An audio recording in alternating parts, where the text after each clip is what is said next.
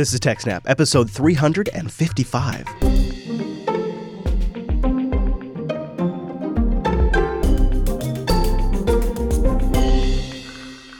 Welcome to TechSnap, Jupiter Broadcasting's weekly systems network and administration podcast. We recorded this episode on February 6th, 2018.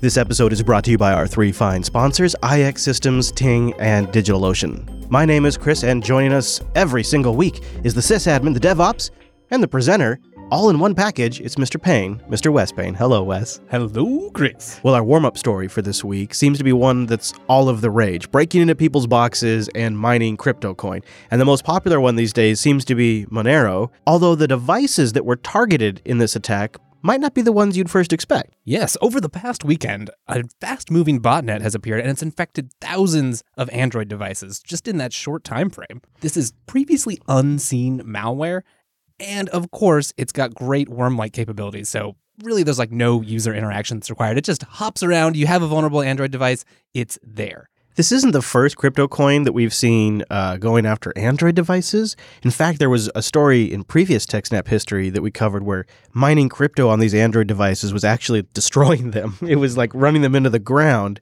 This one, though, is a little different because in the past, they had to slip it in through like an APK sideloading.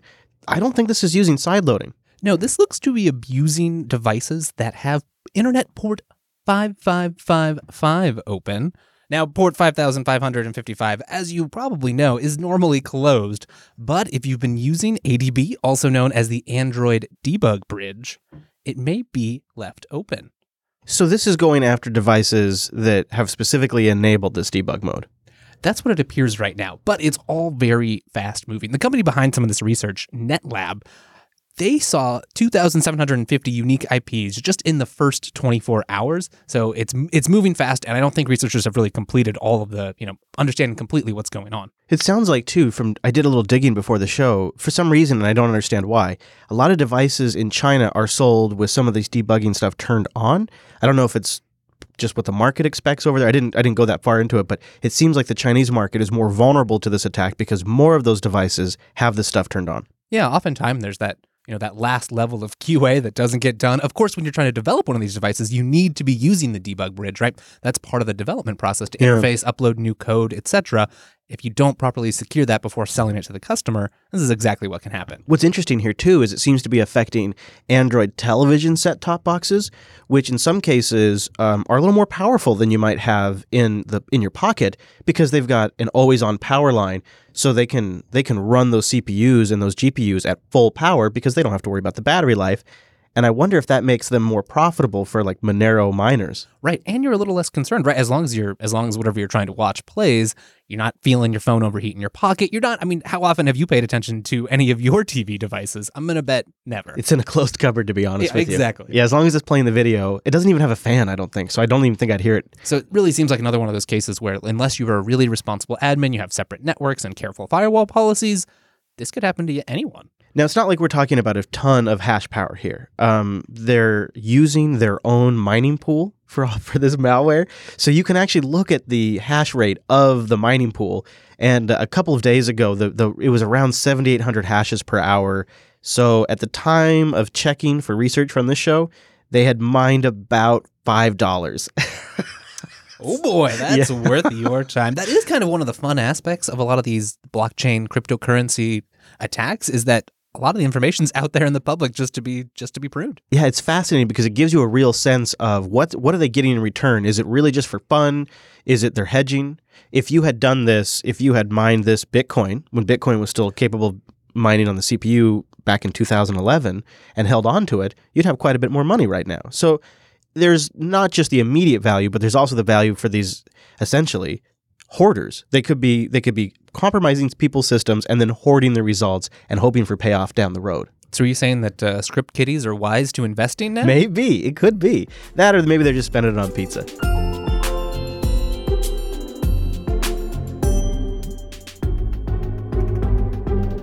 Since the reboot here of the TechSnap program, we've been covering some of the fundamentals, so that way we have reference points in future episodes to send people back to.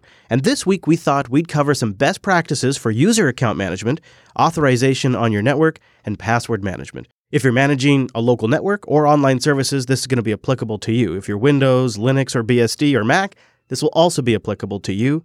It's just essential best practices. Now, this is over at Google Cloud's blog, but I think there's a lot of takeaway here for really anyone. Yeah, we're going to put our TechSnap spin on this and use some of our own experience to kind of, I think, pad this out and maybe smooth over a few parts that are a little too Google specific for us. So let's start. First up, and we've talked about this a lot, but it remains really important, hash those passwords. It's the most important rule for account management. You need to safely store sensitive user information, including their password, right? You may think the password is just some random thing to get access, but it controls so much, and people have so much personal information stored, especially if you are a big service like Google, but even if it's just, your local neighborhood group. This is really a message to the developers out there when they are creating their application, but it's also a message to the sysadmins out there and the people managing systems. If you can get involved in the conversation earlier at the early stages of application development, this is one of the things you're going to have to push for the hardest. And I think you're right, Chris. That is key. Maybe early on in your process, you're like, yeah, we'll just store the passwords in plain text. No, don't do it. Never. There's no reason Never. to do it. Use a cryptographically strong hash. So no, not just MD5, like something designed for this. Things like SHA-3, Scrypt, or Bcrypt. And of course, the hash should be salted with a value unique to that specific login credentials. Something that you're going to agree with me on, absolutely, because it's long-standing advice of the TechSnap program, is design your system assuming eventually it will be compromised. Because if you build anything that matters, it will eventually get compromised. Exactly. We've seen a number of these. One that comes to my mind right now is some of the breaches over at LastPass, where they did have some hackers get in. Yeah. Some data was stolen, but because they followed these best practices, pretty minimal damage. Yeah, exactly. Mm-hmm. Good point. Also, make sure you're asking questions like, what can we do to mitigate the potential for damage in the event of a leak or in the event of a breach? So think beyond the compromise and think about what happens once you've been compromised. Yeah, this is a great opportunity to have a run list prepared. If you run any scale of service, this will probably happen to you at one time or another. So don't be surprised by it. Have procedures in place so that when that dark day happens, you're prepared. And if you're building something that's on the LAN for an internal company, consider the threat of somebody that's already authenticated to your network and privilege escalation as well. What are your thoughts, Wes, on using third-party identity providers? Yeah, often that can be one of the more complicated things to get right, building any type of service. And so if the service that you're providing already relies on people, online integration, it's an online account, then using the systems Google, Facebook, and Twitter have already set up can oftentimes be a reasonable compromise. In my past experience, one of the things that we decided to do for our intranet authentication, and when you authenticated to the intranet, you would get access to HR documents. Depending on your group memberships, you would get access to different links. Right. And we spent a considerable amount of time back in the day tying in the intranet authentication with their Active Directory account credentials, which wasn't as easy back in the day, but we wanted just one single sign-on. We could change their password in Active Directory, and it would change their password on the intranet. We could change their group membership in Active Directory, and it changes what they saw on the intranet. Really nice. Right. And super handy when it comes, maybe that employee's let go. You really need to deactivate the account. Not having to go do it in 6 different places is a big win. Something we didn't get right back in the day, but I really wish we could have solved, was separating the concept of user identity and user accounts. Yeah. I mean, your users are not an email address and they're not a phone number. All of these things can change. How many sites have you been to where you've put in your email and you can't change it? That's your identity forever, even if you don't have access to that email anymore. Right, or the other super common one is name changes. I want to change my last name. Things like that come up very frequently.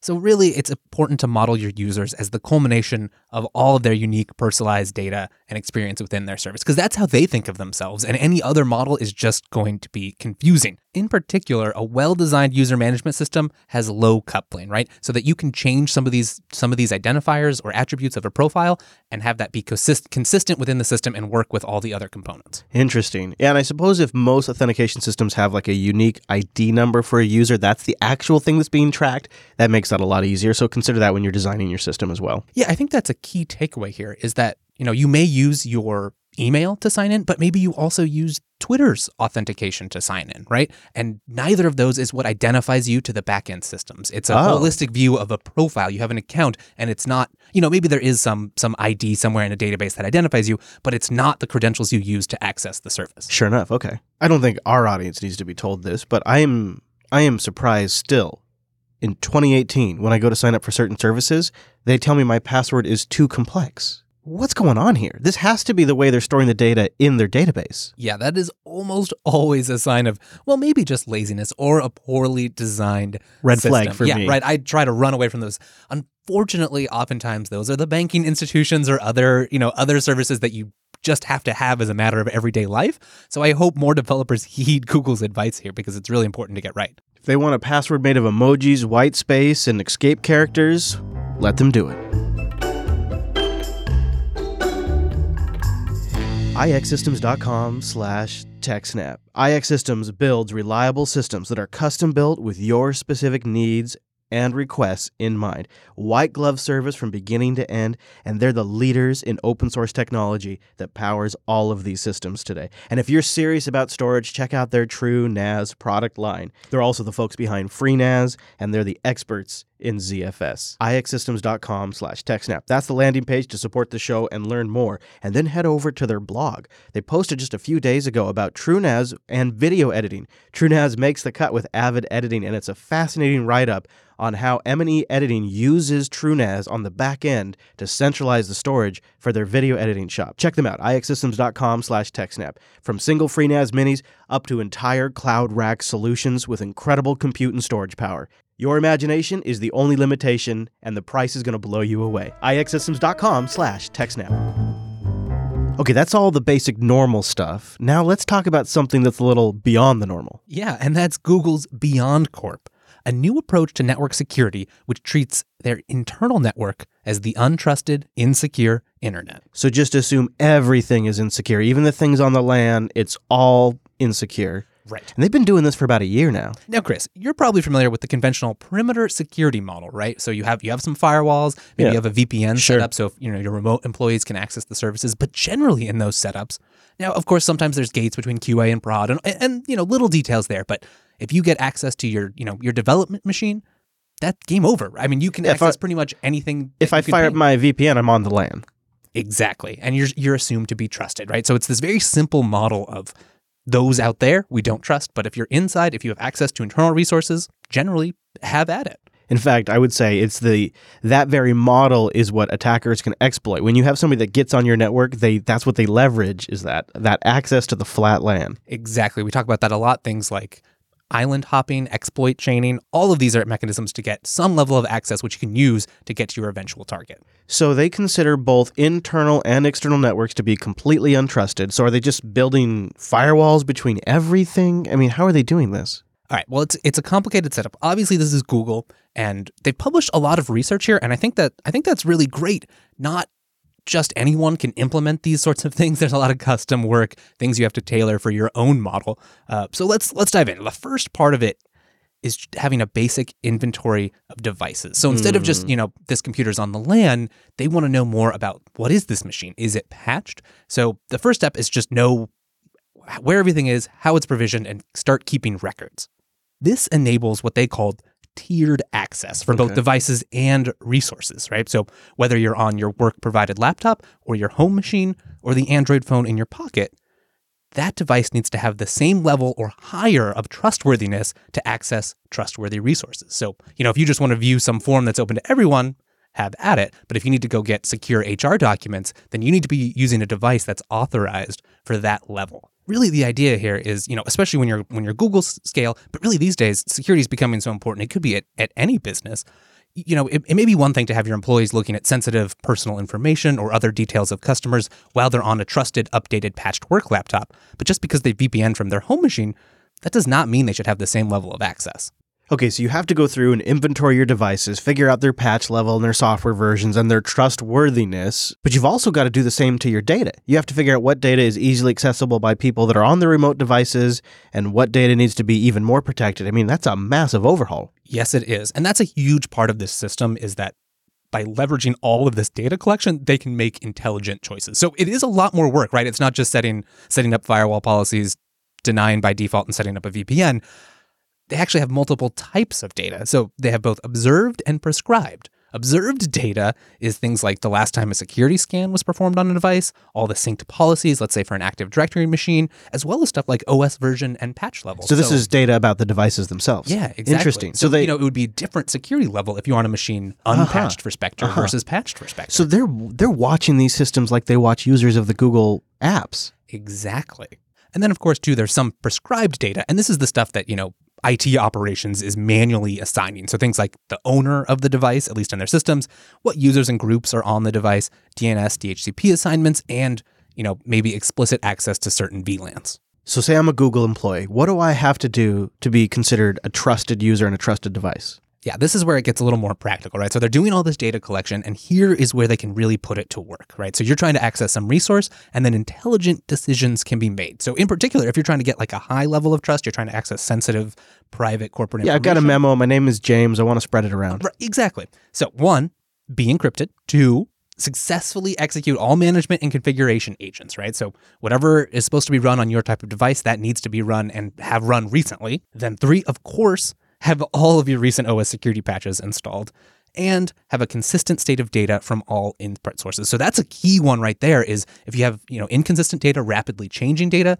that's another sign that you shouldn't be trusted. It's a red flag. Something's going on over there. So the consistency of your machines and their trustworthy state is also taken into consideration. Exactly. Now, one interesting note here is Google's been saying publicly that the stage fright vulnerabilities that have been discussed in Android, even on this show, not a big deal, but the company itself has been banning these devices using this system. Oh, it's no big deal, except for we don't want any of that here on our network. But it does, say what you will about how they're communicating, it does show the strength of this system in that, you don't have to blacklist a whole class of devices. You can do it at a fine-grained level. That is pretty cool. Now, of course, you're thinking, well, there's got to be some exceptions, right? None of this works perfectly. This is the real world here. And that's certainly true. So sometimes Google has, they have policies in place where they can override certain classes of devices. Maybe, there's a new device that they just haven't been able to assess yet or assign policies that they'll just blacklist. Or you just have a new device that you're testing and it needs access to the lab. So they do have some mechanisms here to just make it work in the real world. As somebody who has lived the IT support life for many years, I could see a scenario where big important executive comes to your campus for the first time ever for big important meeting and their device cannot get on the network. Yes, absolutely. That has been one of Google's biggest challenges when getting this all deployed correctly, especially, as we've been talking about, this all hinges on their active analysis of data. And so, maybe his phone, maybe he was on the plane for long hours, it hasn't checked in, it's missing just one level of patches.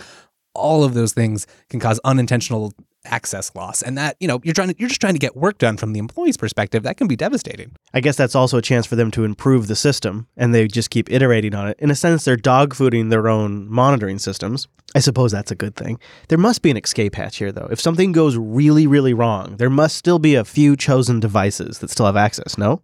Yes. So now that they've sort of made the transition over to BeyondCorp for most of their services, they really have to plan for disaster recovery. And, you can't have a system where everyone's locked out. Google provides services to so many companies, especially as we were just talking about some of their cloud services, which are companies not even internal to Google. They do have some disaster recovery things. In particular, there's an extremely small subset of privileged maintainers. Obviously, names are not included here. They have privileged levels of access so that, really these are like the core administrators of the system. They have keys that can get them in and enable things. Also, in case of an emergency, they do have the ability to push more fine-grained changes. So, hey, it's an emergency. Yes, that device isn't normally trusted, but you need to access it right now. Done. My way out there thinking is this may be the way a lot of people have to design in the future if our IPv6 world ever comes to a true reality. I think you're right. And so one thing that we haven't really talked about, but I also think is key, is that in this model, they don't have to maintain a bunch of complicated VPNs. They can publish services, quote unquote, publicly, right, but only allow access. When you view the internet and the internet as one thing, right, in many ways, it's simpler. It is. And it's also kind of a mind bender when you think there is no LAN to compromise. That really puts everything I know about penetrating a network up on its head. Exactly.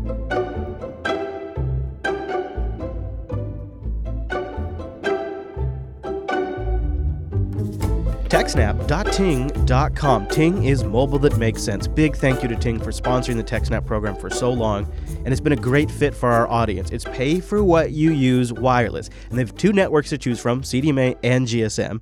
$6 a month for the line, and then you pay for your minutes, your messages, and your megabytes.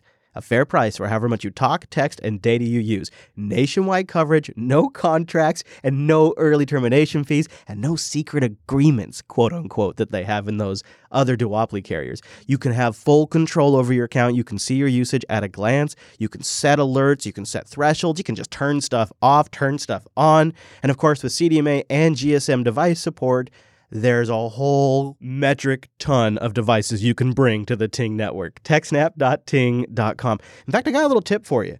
If you're looking for a get-around-town Android device, it's going to still get updates. It's got a nice battery, 5,000 milliamp battery, and a 13-megapixel camera with 2 gigs of RAM. If you go to TechSnap.ting.com, directly from Ting, you can get the Moto E4 Plus for $174. No contract, nor the termination fee, and it does CDMA or GSM. That's an incredible buy. Moto E4 Plus, what a great deal. $174, no contract. You buy it, you pay month to month, just pay for what you use. If you're on Wi-Fi, download your podcast, pin your music. You will be blown away with the savings from Ting. TechSnap.ting.com. We're out of space, we're out of time, and most importantly, at 95% capacity, our pool had too much. There's only one thing to do. We could strap on some external storage array and go super cheap, or we could do one step better. New hardware. It's Operation FreeNAS Rescue.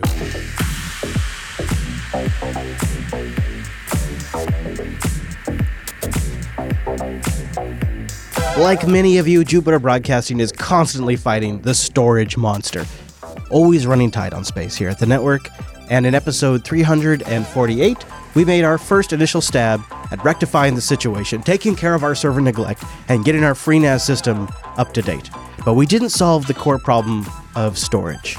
Today, it's phase 2 of this project. The last time around, we got the software situation sorted, but now it's time for the hardware. After hemming and hawing about how I wanted to address this problem, I even considered just plugging in an eSATA array to my existing FreeNAS Mini. I realized it was time to upgrade the entire rig. I purchased a used Supermicro server, moved over the FreeNAS internal header drive that has FreeNAS pre-installed on it from iX Systems, slid in the new disks, and hit the power button.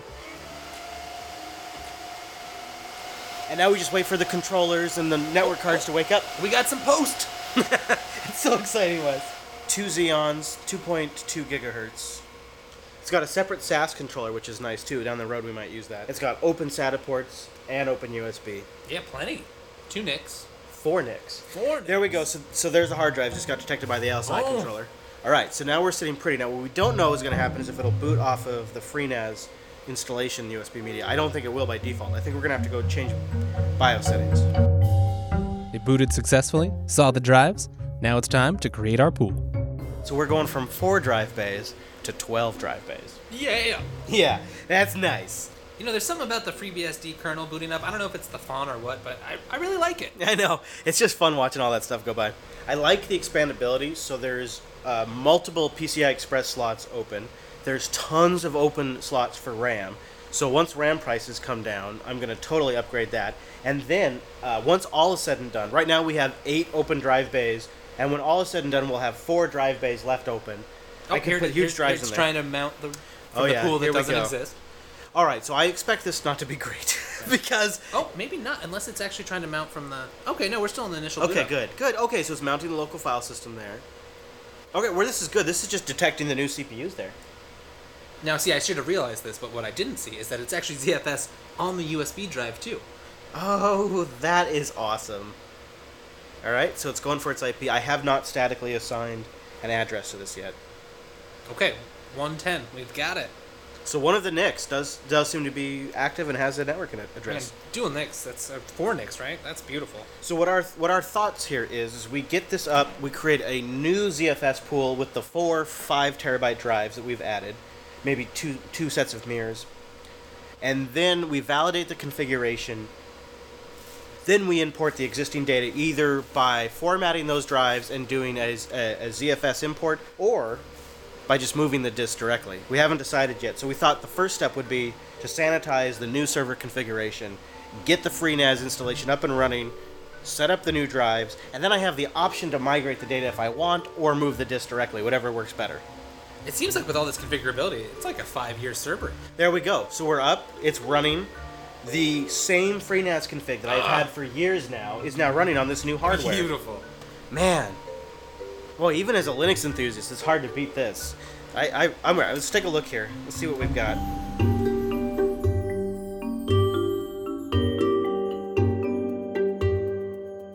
Okay, I'm bringing up in the webpage now. Root. Do you remember what we set the password to? A time-old sysadmin question. Yep.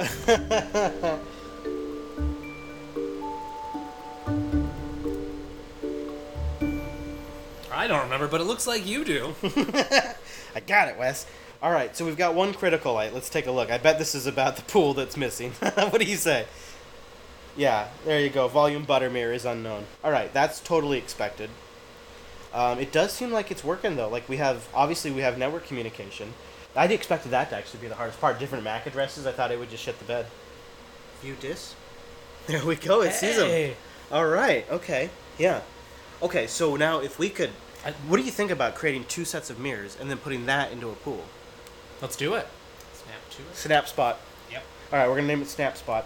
Now, personally, this has been an interesting experience just because I'm not actually that familiar with the FreeNAS system. I've used them here as there. I've certainly attached stores, and I've used the underlying FreeBSD. Yeah, what's cool is that look how the interface is actually suggesting automatically to set the 2 up in mirrors. That was what we were thinking, but that's just what the UI is doing. All right, I'm clicking add volume. Oh, yeah. And then over here on the console, we've got, Geom. Yeah, we have the monitor hooked up to the console so we can see the output. And on the output, there it goes. So this used Super Micro chassis is very similar to the systems that IX Systems build. And after talking with Alan, it seemed like the perfect used solution. I got this off of eBay.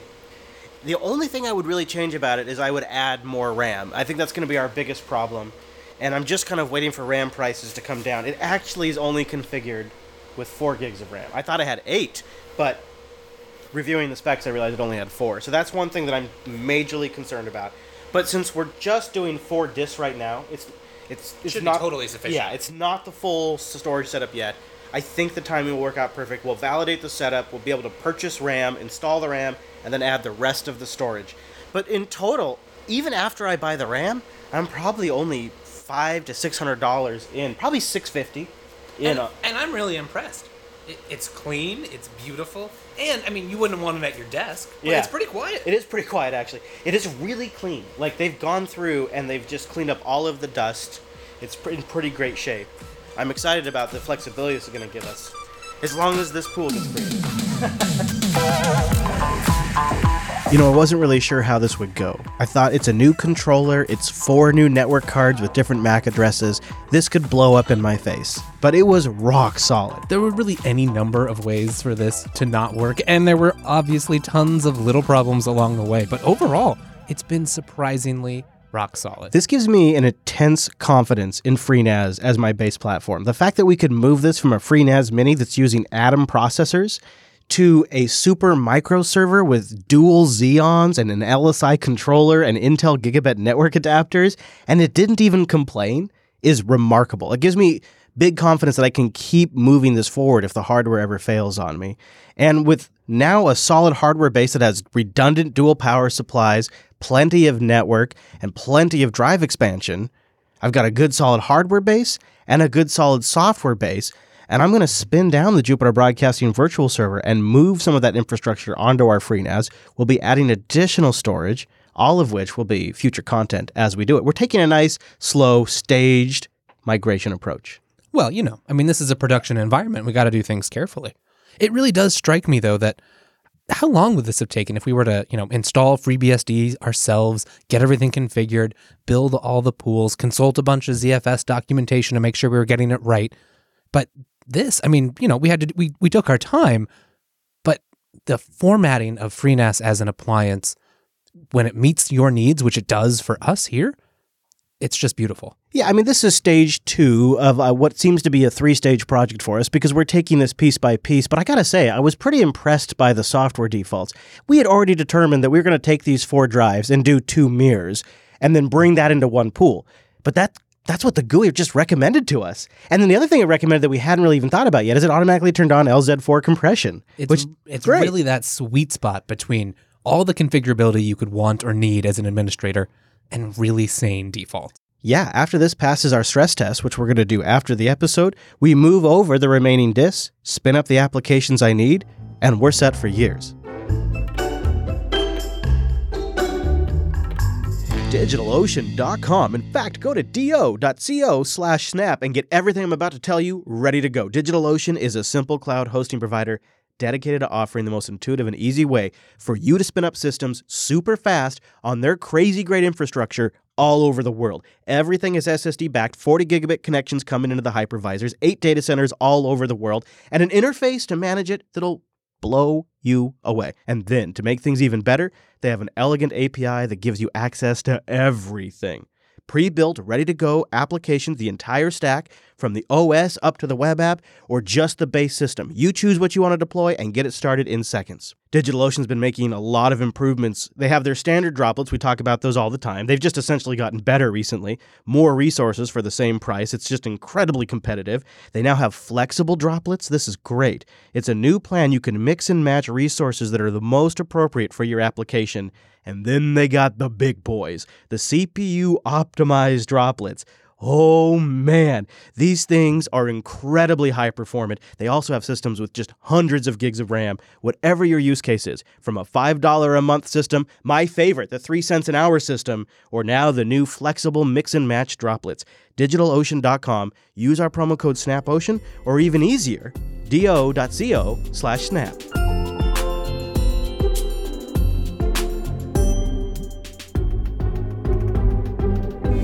Thanks for visiting techsnap.systems/contact and sending in your questions or your show feedback. And Dax sent in a question. He writes, Wes, your introduction to configuration management couldn't have come at a better time for me. I'm just at the beginning of needing some sort of management project for what I'm working on. My project consists of 100 plus Raspberry Pis distributed across 60 different locations. Each location is behind a NAT, and I won't allow the public IP of each location, and it might also change over time. I do have the ability to host my management server at a place where I can assign a static IP address via NAT. Dax has also done a lot of research. He's been trying out Puppet and Chef, Ansible, SaltStack, and others. But the problem with some of these, like Ansible and SaltStack, is that they want to create an SSH connection into the system they're managing. And since his Pis are behind NAT, that doesn't work. That means the remaining options are the pull style of configuration management, but it also appears they don't always handle NAT very well. Additionally, Puppet has a limit of the number of nodes that can be managed for free. Anywho, I'm hoping you can point me in the right direction of which management system will work best for me, and I hope you can provide me with a link to documentation that will help me configure this setup, because yikes. By the way, love the Jupiter Broadcasting. I'm glad to see you and Chris and the others keeping up the good fight. I listen to all your shows, and I let the sponsors know I heard about them from you. Thank you very much, Dax. So what do you think, Wes? One, just thank you. This is wonderful feedback. We really couldn't ask for better engagement, and it's one of the most fun parts of the show, really. Mm-hmm. Okay, so just to start with, it is definitely a journey, and it's not always easy. In particular, a lot of these solutions are also companies making them. So while they mostly do offer mostly full-featured open-source versions, you do have to wade through, especially in their documentation, a lot of things that will either be enterprise-only or will just keep trying to mention the enterprise version of it. So that's just a disclaimer up front. Whatever you're working on sounds very interesting. I love the use of all the Pis, but I can see how NAT and disparate networks can make this pretty difficult. Well, starting with CF Engine, unless you have a strong reason to use it, I'm not a huge personal fan. So if it works for you, that's great, and configuration management's awesome. But I would look at some of the others. Ansible, you're right, would require, an SSH connection from wherever you have your Ansible config stored, and that could be difficult if you don't have, careful firewall policies already set up, and you may not even have the ability to do that in all of these locations. Now, you can run Ansible without that. One option people do is they have just a Git repo somewhere. You could have it as a private GitHub repo or host it on your own, somewhere in the cloud. Lots of options there. A little complicated, but definitely doable. Right. And so then what happens is you set up a cron job or systemd timer or whatever have you. It pulls down the Git, runs Ansible locally. The other downside there is you have to make sure that it happens, right? So you have to put some monitoring or other things to make sure that those runs are actually happening. So maybe not Ansible.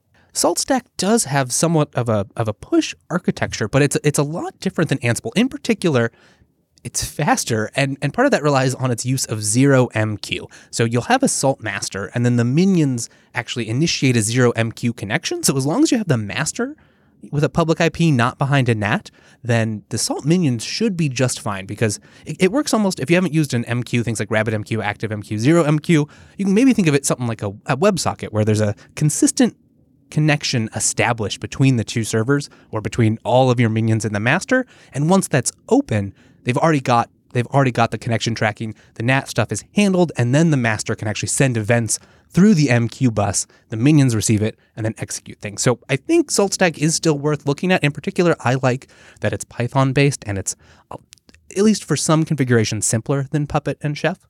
So go check that out. I'm not the most familiar with SaltStack, but I do think it should be able to be configured to work in your situation. There is definitely some confusion, but based on my research, it does look like Puppet does not have a limit in its purely open source version. Now, again, probably some of the docs and other things have guides to install from whatever their enterprise repos are, so you may need to go to the actual GitHub repo to check that out. In particular, I know that Chef, the open source version, it doesn't have some of their more DevOps automation products that they sell only at the premium level, but it is fully featured. The Chef client is open source, there's Debs available and other things, and the Chef server is open source. In particular with Chef, the Chef server is pretty easy to set up because they actually have a cookbook for it. So you can go install the Chef client on your future Chef server, download the Chef cookbook for the Chef server, run it, and have it mostly just work. And the advantages there with something like Puppet and Chef is they have a lot of these things built in to check on like the status of the node. When was the last time it checked in with the server? What was the status of its last run? Now, without knowing more about, what you're actually going to run on these pies, I would say, looking at SaltStack, Chef, or Puppet, go take a look at some example in Chef, their cookbooks, or, go look at example configurations and see, one, how do you like the style they're written in? Does that seem like something familiar? If you're more familiar with Ruby, then Chef or possibly Puppet are good fits. And go look for solutions. A huge amount of the power of some of these systems is open source contributions, right? So in Chef, there's a ton of cookbooks that you can use to go install common configurations. So go see which of these has better support for the things that you're trying to install and get configured. Maybe go look at a couple examples, see how it fits your style, and then spin up a couple machines, play with a couple pies, install them, get it going. Maybe pick one or two, test those out. It pays to get it right and to get a system, because at some point, these are going to be running on all your nodes and you're going to have to live with it. And just as a bit of follow-up to last week's episode, you may have noticed that Wes and I are not huge WordPress fans. We're sort of begrudging users of it. If you walk down the streets of Seattle talking about WordPress, Wes may or may not yell at you. That may or may not actually be a thing. But I did notice a story out of Google this week that may be improving things. We'll see. It seems that Google is working upstream with WordPress to essentially improve performance of WordPress. I think this is more of an AMP play than anything else, so I'm a little mediocre on that, but it does seem to be some real actual code may get developed here. They have a position open at Google that seems like the primary focus of this job will be to contribute upstream to WordPress. So WordPress may be getting a bit of a kick in the butt very soon. Yeah, one of the reasons I'm not super fond of it is often you get pretty gross output, right? It's really designed for the content creator and not on, no one's doing a once over on this generated HTML. So it's often unoptimized or not properly optimized. In that sense, this is interesting. And I hope that it's not just an AMP plugin. I hope that there's some changes made to core, some other functionality added. That I would love to see. Otherwise, I think you're right that there's a risk here that basically they've just figured out a way to make WordPress work with AMP and it doesn't benefit anyone else. Yeah, we'll see where it goes. Maybe something good. Let us know what you think about anything that we've covered on the show, or if you have any questions for us that you'd like us to try to answer, techsnap.systems/contact. Fill it out there and send it in. It goes right into our inbox. The nice thing about using that contact form is that on the back end, I formatted it so that way I can just do a search query right before the show and get all of those emails in one place. We also have the subreddit, and you can always contribute questions and feedback there. techsnap.reddit.com, and again, techsnap.systems/contact. Thank you very much for joining us today. That brings us to the end of the TechSnap program. But don't fear, you can head over to techsnap.systems to find more. In particular, you can find everything we've talked about here today at techsnap.systems/355. Yeah, and while you're there, also /RSS for the RSS feed and /subscribe for all of the buttons you can click to subscribe in your favorite podcast player. And if you like what we're doing here, consider supporting the whole network at patreon.com/JupiterSignal. And you can follow the network at Jupiter Signal on Twitter. Thanks so much for joining us. We'll see you next week. Goodbye.